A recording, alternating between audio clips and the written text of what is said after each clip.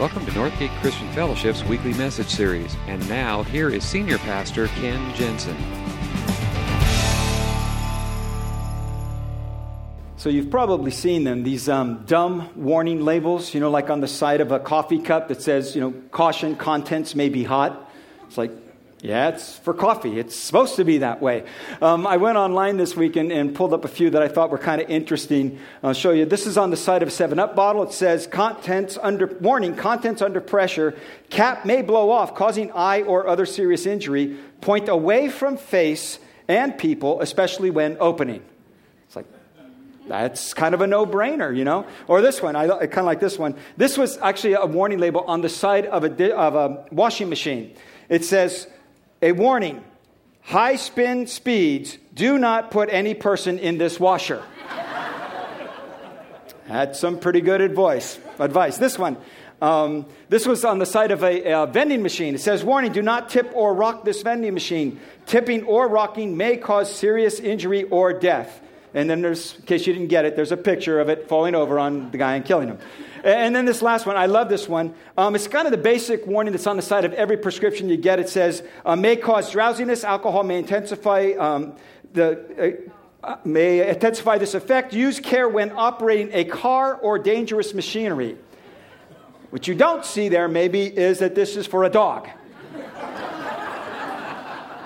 That's just kind of dumb. I brought those up because I was thinking we're going through the series in the book of Luke, and we're coming into a point where in this series that we've kind of looked at Jesus' birth. We've looked at his announcement of his mission, that he has come to bring this kingdom of God, this new society to this world, that the kingdom of God has now come. And we watched at how he chose his first 12 followers, and then recordings of some of his healings. And now we get to the point, and we've been told all along that Jesus has been teaching, but we don't know what he's been teaching till we get to this point in the story. And in Luke chapter 5, Jesus begins his first sermon that Luke has recorded, and he begins it with these words. And it kind of sounds at first like it kind of reminded me of these kind of dumb warning labels. Chapter 5, verse 36, Jesus told them this parable. No one tears a piece out of a new garment to patch an old one. Otherwise, they will have torn the new garment, and the patch from the new one will not match the old. And no one pours new wine into old wineskins. Otherwise, the new wine will burst the skins. The wine will run out, and the wineskins will be ruined. No, new wine must be poured into new wineskins. And no one, after drinking the old wine, wants the new, for they say, the old is better. And it's kind of like Jesus saying, there's this, you buy a new shirt, and on it there's a tag. It says, warning, it may cause damage to the shirt if you cut it up and use it for a patch. Okay, it's kind of self-evident. Or, this old wineskin, don't put new wine in it because it's going to burst. Warning, contents may spill. It seems kind of dumb. It's like, well, what? That's kind of a strange, odd way to begin a message. But it's like a warning label. And it begins to make more sense as you begin to read what Jesus starts teaching. So if you want to skip on over the next chapter, chapter 26, verse 27 through 36. And this is where Jesus is going. This is why he gives that warning up front. And it'll make sense as we go through this. But to you who are listening, I say, love your enemies, do good to those who hate you, bless those who curse you, pray for those who mistreat you. If someone slaps you on one cheek, turn to them the other also. If someone takes your coat, do not withhold your shirt from them. Give to everyone who asks of you, and if anyone takes what belongs to you, do not demand it back. Do to others as you would have them do to you. If you love those who love you, what credit is that to you? Even sinners love those who love them. And if you do good to those who are good to you, what credit is that to you?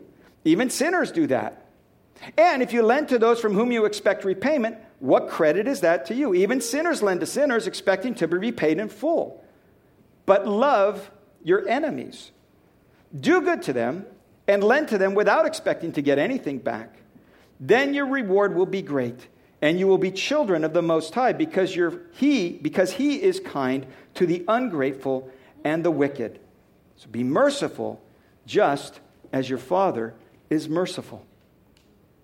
Now that one statement sets Jesus uniquely apart from anybody else.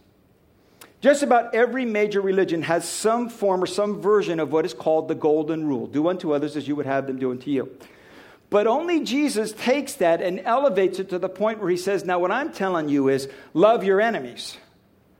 And no one has ever taught that before. No one ever has, and no one ever has since. No one ever came to that point and said, now you can love your friends, but I'm telling you, love your enemies. And on one hand, you listen to that and that sounds so noble, it sounds so lofty, it sounds so idealistic, it sounds so beautiful. And yet when you think about it in your everyday life, if you're like me at all, you're thinking that is so impractical, illogical, it doesn't make any sense, why would I do that? That he is asking of us something that is just so far beyond, so difficult, so hard. Why would he do that? What is he asking of us? It just seems so impractical. But just think for a moment what it would look like if we actually did it. What would it look like if Jesus' followers actually loved their enemies and prayed for those who hurt them and did good to those who hated them and blessed those who cursed them? What would it look like? I would dare say that would change the way people view the church. Jesus said, if you're going to be my follower, I'm giving you a new ethic, a new morality, a new way of doing life. Now, he's not talking about whether we should have police and whether we should defend our families and whether we should have wars and armies and all that kind of stuff. He's talking about a personal ethic in your everyday life. You and me, every moment of the day, in our interactions, he says, now, love your enemies. Why would he do that?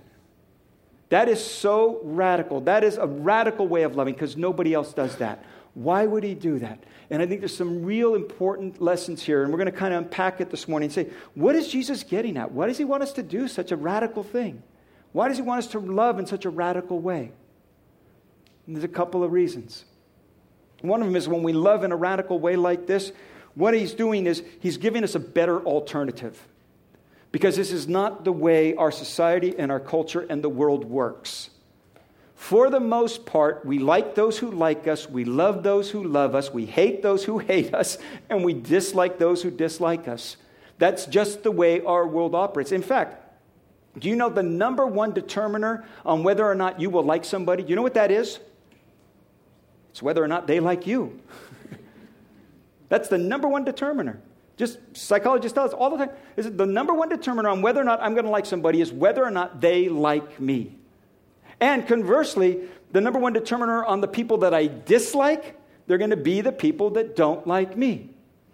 A number of years ago, I found out, I know you're all going to find this very, very hard to believe, but I found out that somebody thought I was a jerk. I know.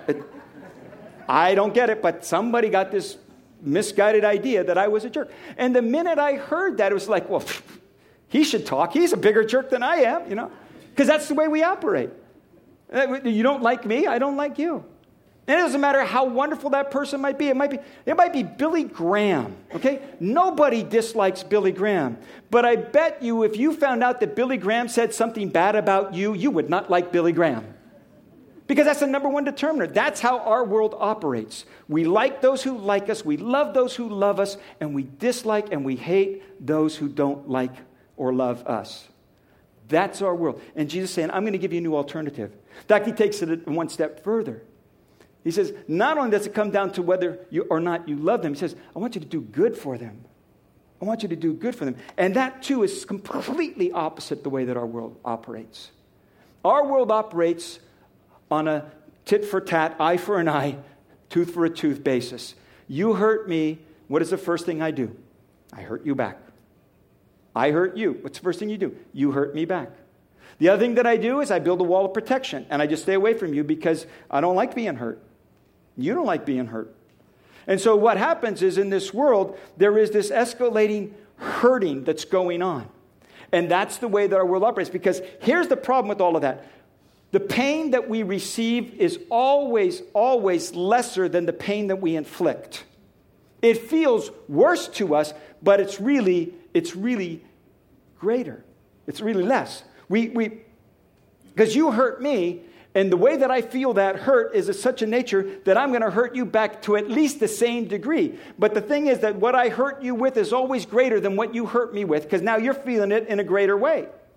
And so what do? You hurt me back. And we have this ongoing thing. Then that's what happens. I hurt you, you hurt me. I hurt you back, you hurt me back more. And it doesn't just stay there, it escalates. It becomes worse and worse and worse. And when Jesus is coming in, he says, who's going to stop that? Who is going to stop this escalating hostility and hatred in this world? How is that ever going to stop unless somebody says enough? And I'm telling you, you're the ones to say enough.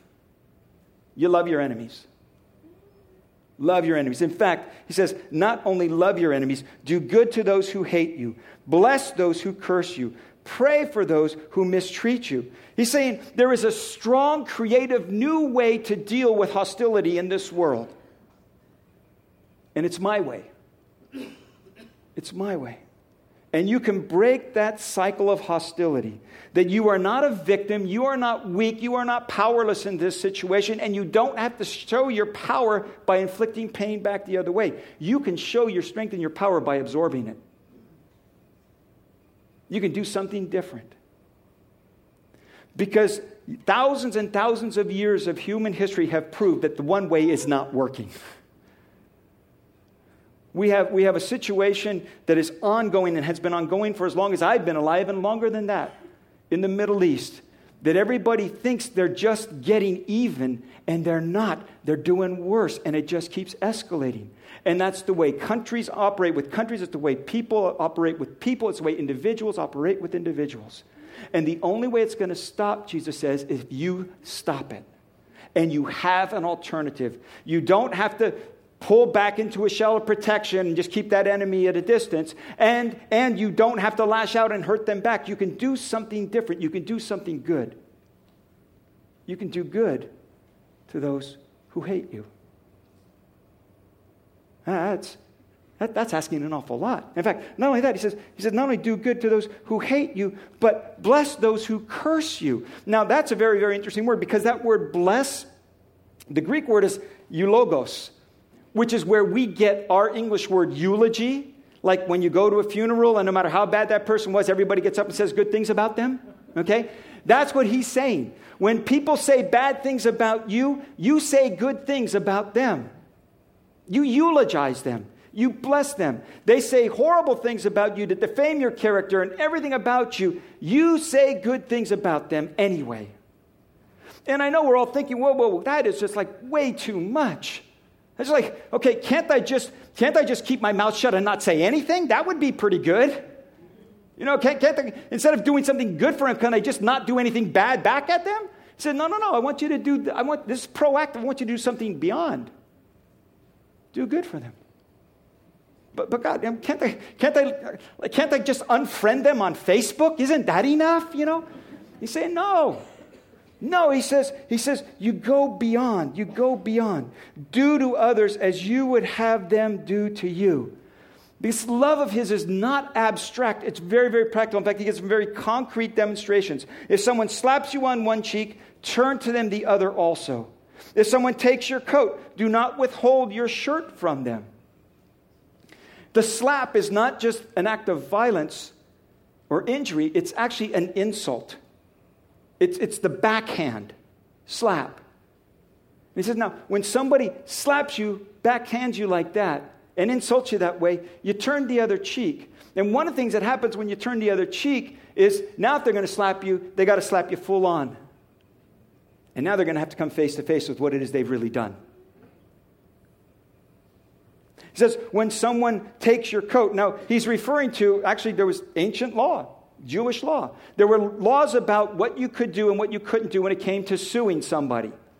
And you could sue somebody for their coat, but you couldn't sue them for their shirt. Because basically that's all people had to wear. They had like a shirt, like a long garment, and then a robe that went over that. It was like an overcoat kind of a thing. And that was it. And it was saying, you know, you can take this, but you can't leave them completely naked. And Jesus is saying, you know what? If they take your coat, offer them the shirt and reveal to them what they're really doing to you. And you don't do that out of a sense of superiority, because that doesn't cut it. He says you just do this because I'm telling you to do it. Do to others what you would have them do to you.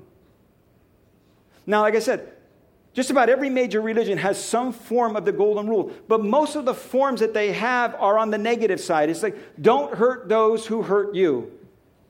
Don't inflict pain on those who would inflict pain on you. But Jesus takes it on the positive side. No, he says, don't just not do bad to them. I want you to do good to them. Do good. Do good to them. And what happens is a couple of things. One is you learn to rely on your Heavenly Father for your honor. You learn to rely on Him for justice. You learn to rely on Him for your safety and for your care. That you don't have to seek revenge, because you can just leave that with God and let Him take care of it. It's about trusting. It takes an extraordinary amount of faith to trust that I don't have to get back at them. I can let God just take care of this. And I don't have to always defend my honor. I'll let God take care of that. The other thing that it does is it helps you see that other person as a regular human being. Because you see, when you make somebody your enemy, when somebody hurts you, and in your defense, what you do is you build up a caricature of that person. And they no longer become human to you. They are monsters. They are ogres. They are horrible, horrible people to be disliked just for who they are. And he says, when you leave all of that with God and you start to love them, what it allows you to do is step back for a moment from the situation and to see they're not the monster you've made them out to be. They're not that horrible person who is always, always doing something evil. They're just a human being, like you are, with flaws, failures, faults, just like you. He says, when you choose to love them, you choose to see them as a person. And it gives you a whole different perspective on who they are. And it gives you a greater sense of trust in your Heavenly Father to care for you. It's one of the things that He's doing there. The second part is that this radical love, also what it begins to do is it begins to reflect God's character. See, remember, Jesus came and announced that He was bringing now the kingdom of God, that a new kingdom, a new society, a culture of transformation has now entered this world. That's what He came to bring. And this new society, this culture of transformation is a culture and a society of grace, because it gets its identity from its king, who is our gracious God. And that's why when he goes on and explains this, he says, so if you love those who love you, what credit is that to you? And if you do good to those who are good to you, what credit is that to you? Now, at first glance, as you read that, it sounds like you're kind of, you're building up a credit score with God. And you want to go online and see, what's my credit score with God? Am I over 700? He says, but that's really not a very good translation of the word. Because the word that's translated, literally most often in Scripture, is translated grace. So what he's saying is, if you love those who love you, what grace is that? How does that demonstrate grace? If you just do the bare minimum like everybody else is doing, how does that show that there's anything different? How does that show that you have received grace, that you've been credited with grace? So how is that changed? How does that show grace? If you just love those who love you, if you just do good to those who do good to you, how does that show grace? See, we are called to be kingdom bringers. Jesus came to instill this new community, this new society of grace. And he says, now, if you're going to be a kingdom bringer, if you're going to be a follower of mine, then you're a part of that bringing the kingdom. And how are you going to be a kingdom bringer if all you do is the bare minimum like everybody else? How in the world is anybody going to know the grace of God unless it's demonstrated from person to person? And that's what he's saying. This new kingdom, now if you're a follower of mine, this is a whole new society. This is a new kingdom. This is a new culture, and it's a culture of grace. And how else is anybody going to ever see grace demonstrated unless you and I demonstrate it? And if we just do the bare minimum, how is that grace? That's what he's saying. How is it grace? Our mission is to be kingdom bringers.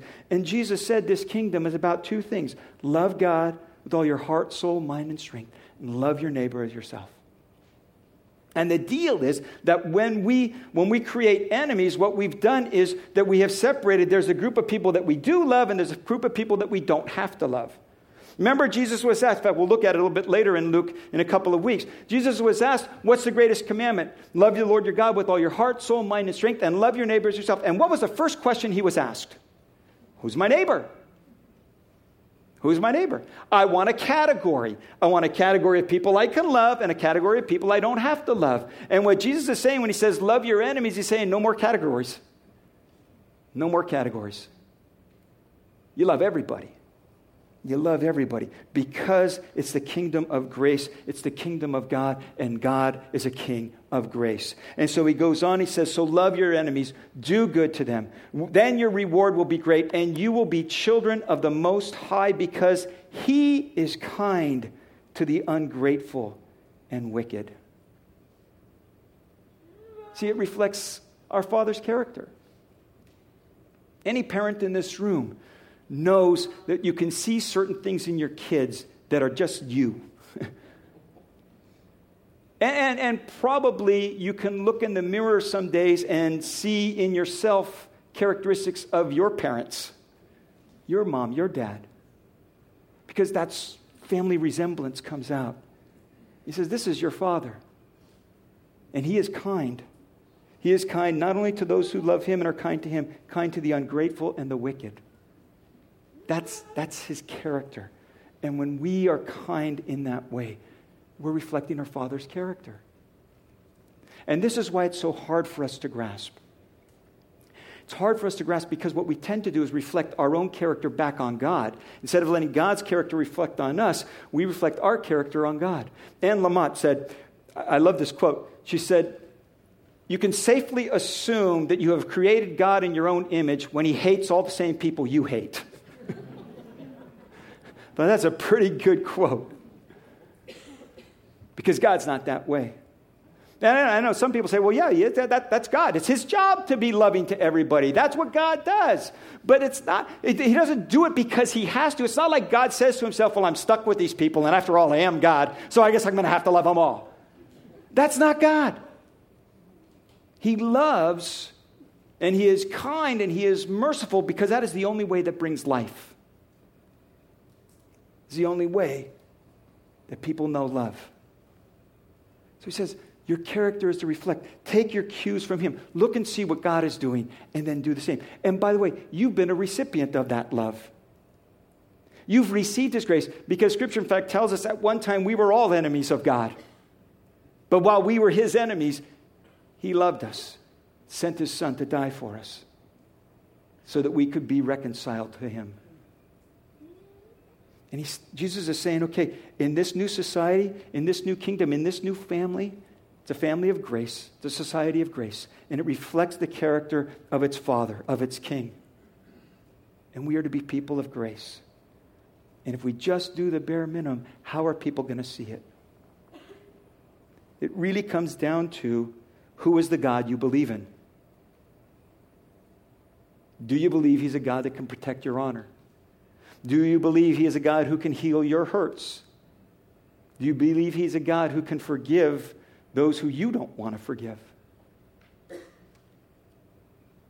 He says, in this new society, in this new culture, in this freedom and graceful transformation family, this is how it works. This is how we reflect our Father's culture. This is how we reflect his kingdom. This is how we reflect his character. And something else happens when you begin to do this. What really begins to happen is this radical love starts to change your heart. And that's what Jesus is really, really getting at. And that's why he starts off with this warning label. Okay?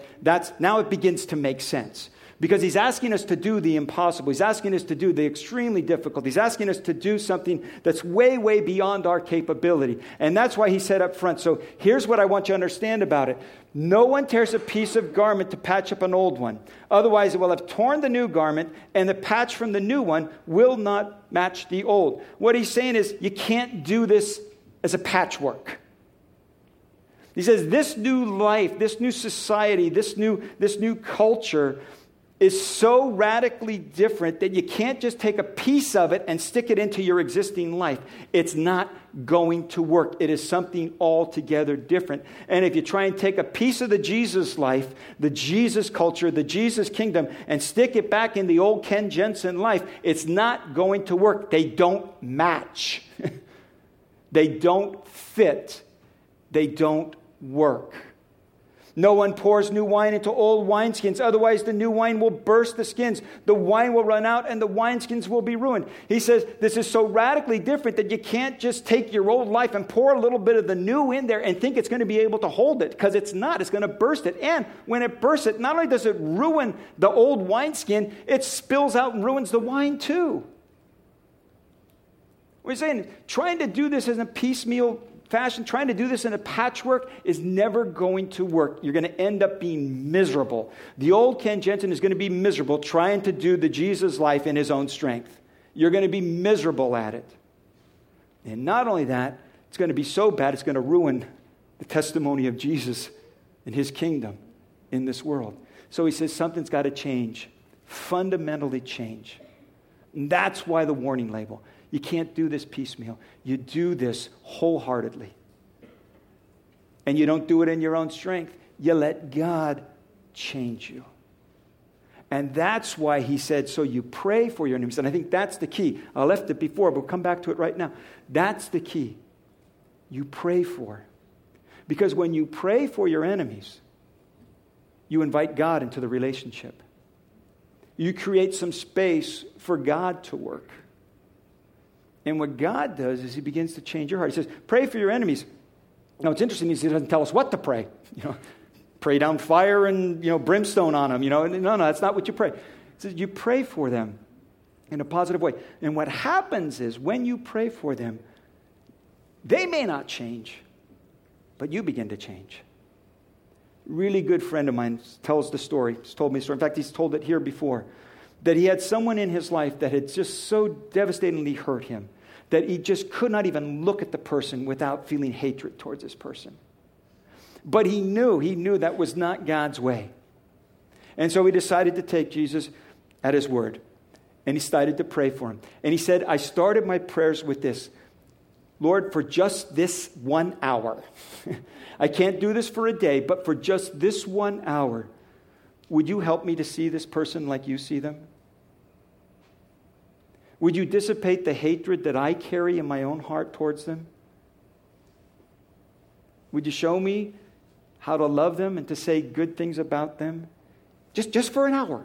That's all I can do right now, but just for an hour.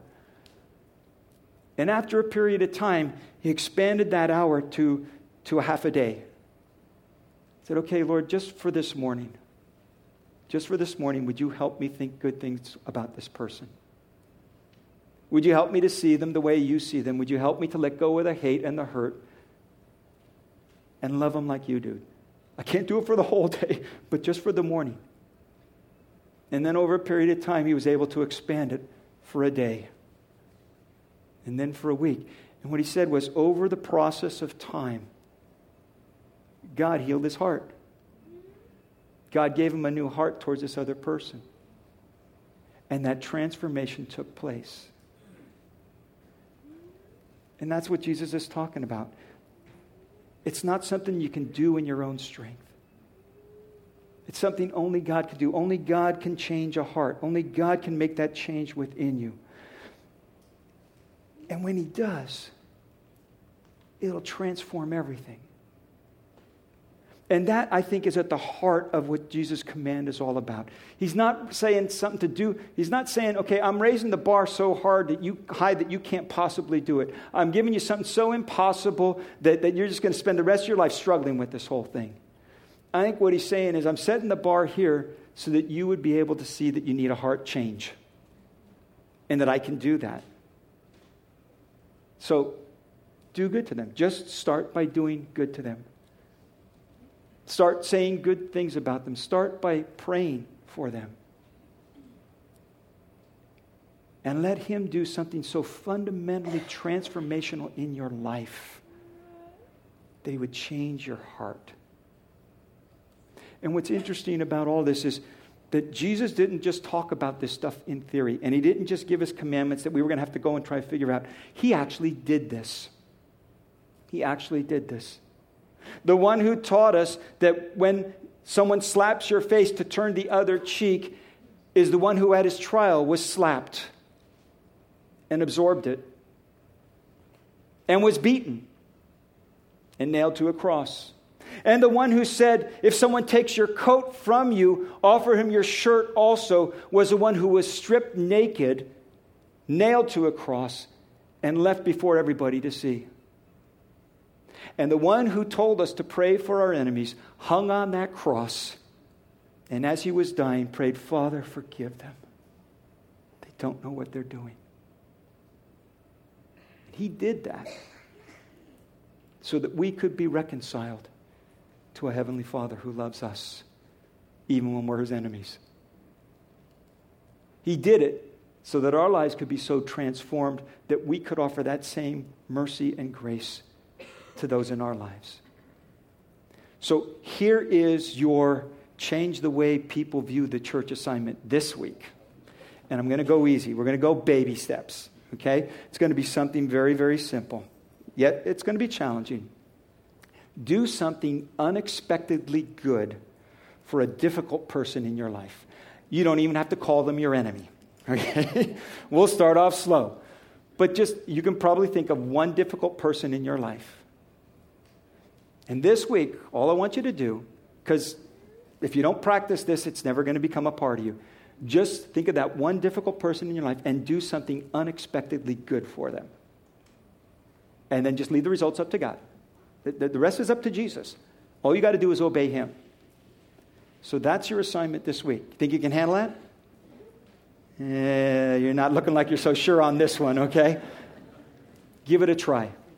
Give it a try. And see what Jesus might begin to do in your heart.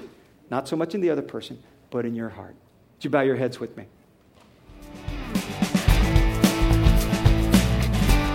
Thank you for listening to this week's message. We trust that you'll join us again soon for another uplifting message from Northgate Christian Fellowship, located in Benicia, California.